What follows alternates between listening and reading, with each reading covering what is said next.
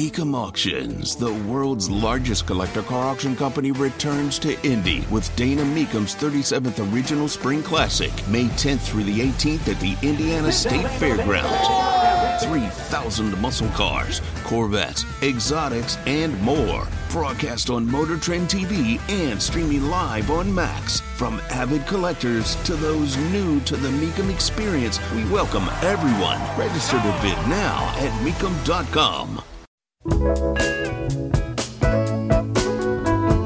So I got a call regarding my conversation about taxation. Tony Katz, 93 WIBC. Good morning. Someone thinks I'm being dishonest. Here's the message. I've got it. I know I do. Boy, Tony, talk about false equivalencies. You start out about the millionaires, and then you pivot immediately to 150,000, which is nowhere near a million, but okay, we'll give you that. And say the IRS is so terrible, and they shouldn't be attacking these people. Of course, you got no problem with them attacking Hunter Biden on his taxes. So please justify this on the air, if you would. Please. Sure.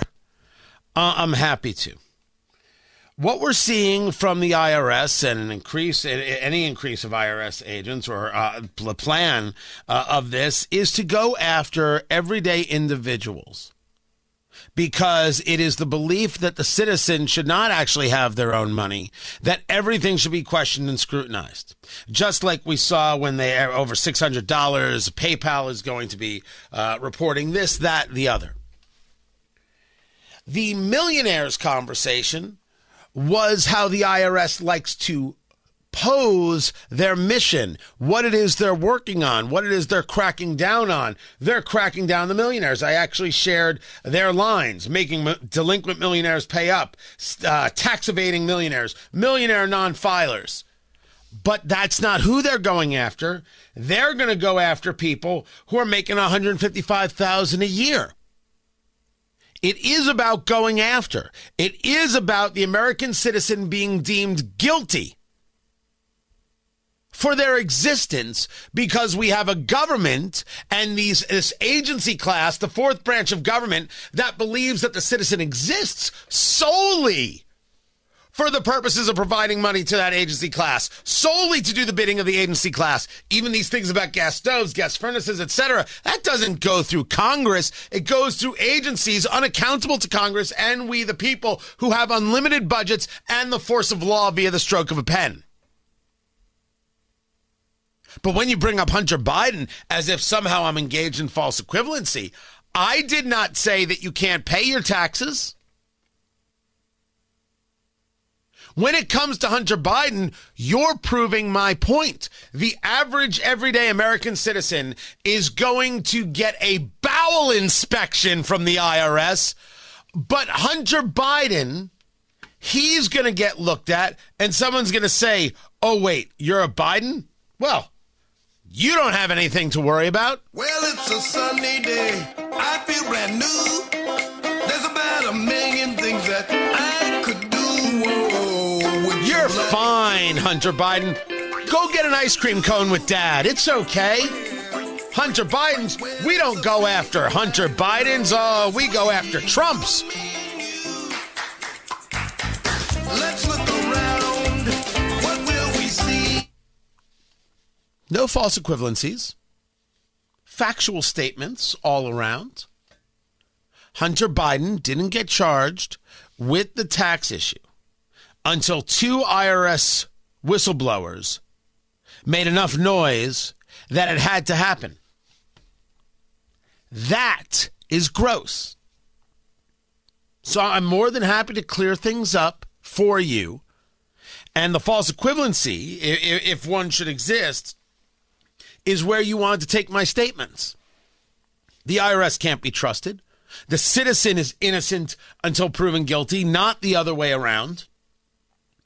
And there's a two-tier justice system in America when Hunter Biden isn't going to get charged.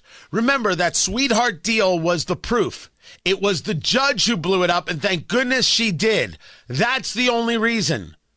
The DOJ attempted to give Hunter Biden a sweetheart deal, the DOJ, meaning Merrick Garland, was fine with saying, all right, we're not going to charge on the taxes and the gun charge pretrial diversion. They were fine with two-tiered justice. They believe in two-tiered justice. Thank goodness this judge in the case blew that all to hell. And I appreciate your phone call, and I appreciate that you understand now where you've made your errors. I'm happy to have corrected that and happy to move on. Going back to the vacating of the speaker's chair. Well, no, it isn't what I would have done, but it is done. And I think there is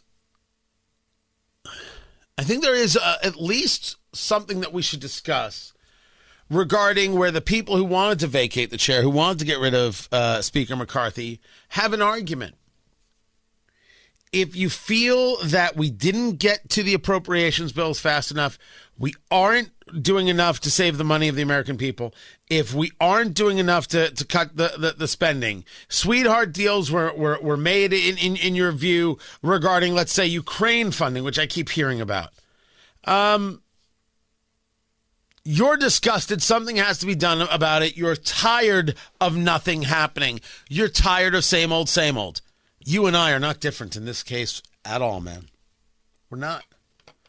Tired of same old, same old. Tired of these things not working. I'm exhausted by it. I'm not arguing this. And there are people out there who seem to think, oh, you're ridiculous for thinking that. I don't think you're ridiculous for thinking that. I think that's legit. I think that's serious.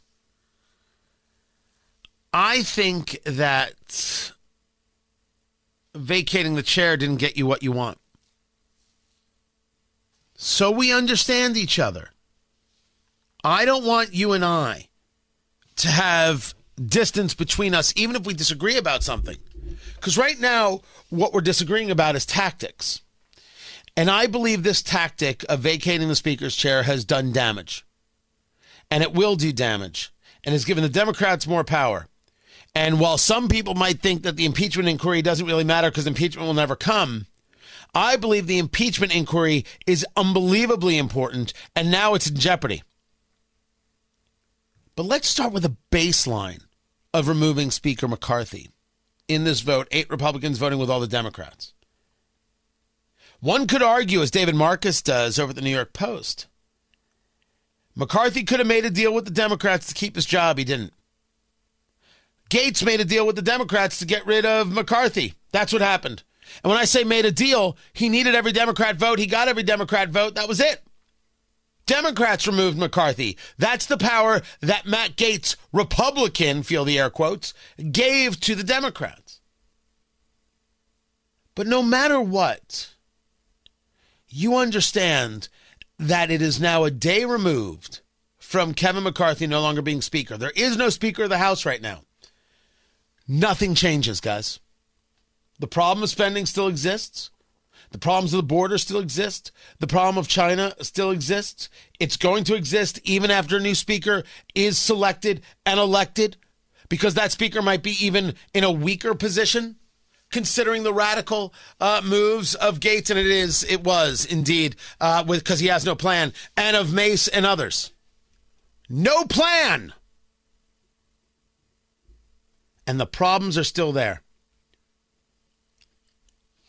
Someone's going to have to explain to me what happened here. What's the win? You feel better? Dear Lord, you could have just found yourself an adult magazine and gone in the closet. You'd feel better. Oh, don't worry. The conversations get rougher than that.